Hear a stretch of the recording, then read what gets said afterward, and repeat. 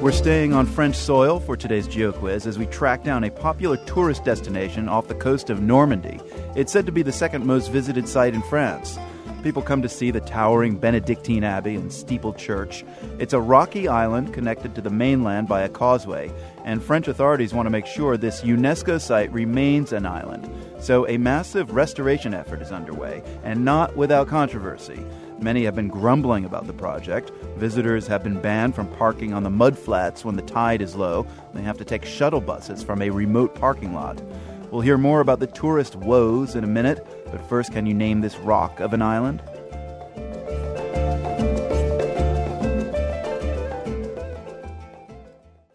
I'm Marco Werman. This is The World. In a moment, we'll head to Berlin, but first we owe you the answer to our GeoQuiz.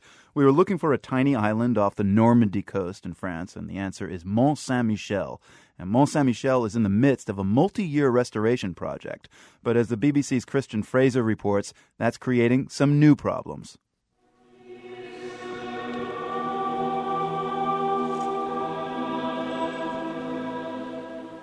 For 1,300 years, Mont Saint-Michel has been a symbol of national resistance, a focus of deep reverence and spirituality. In medieval times, the abbey was defended by the fast-moving currents and the gallant knights who stood in the face of overwhelming odds. During the 100 Years' War, it was the only part of Normandy that resisted the English armies. But today, the ramparts are open. It's the second most visited site in France, and it's getting a facelift. François-Xavier de Bolincourt is the head of the Restoration Committee, a man with a name befitting of such a huge undertaking. Since the late 19th century and the building of a causeway that links Saint-Michel with the mainland, the rock has been surrounded by vast deposits of silt. 3 years ago, François and his team built a dam that at high tide stores water upstream and at low tide flushes it out, carrying the silt with it.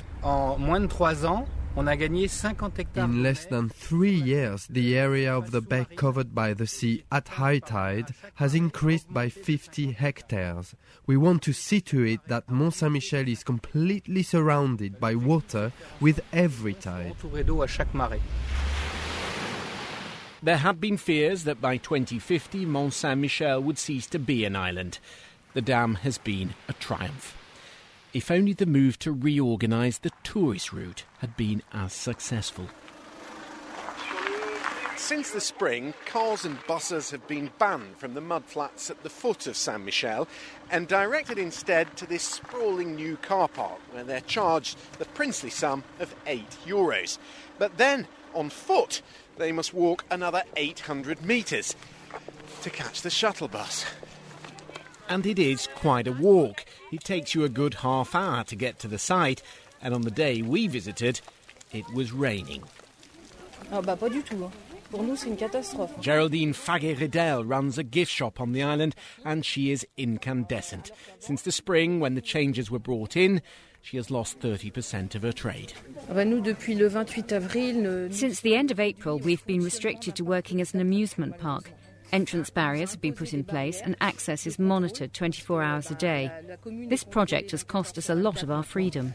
Joining the throngs of the disgruntled is UNESCO. Recently it threatened to suspend Mont Saint-Michel's precious World Heritage status, concerned by both the proximity of a wind farm and an ugly landing stage that was planned for emergency services. Compromise has been found and the threat is on hold, for the moment. In antiquity, the rock was besieged by the English army. Today, it is controversy that surrounds the island. Aesthetics versus profit. That was the BBC's Christian Fraser visiting Mont Saint-Michel, the answer to our GeoQuiz today.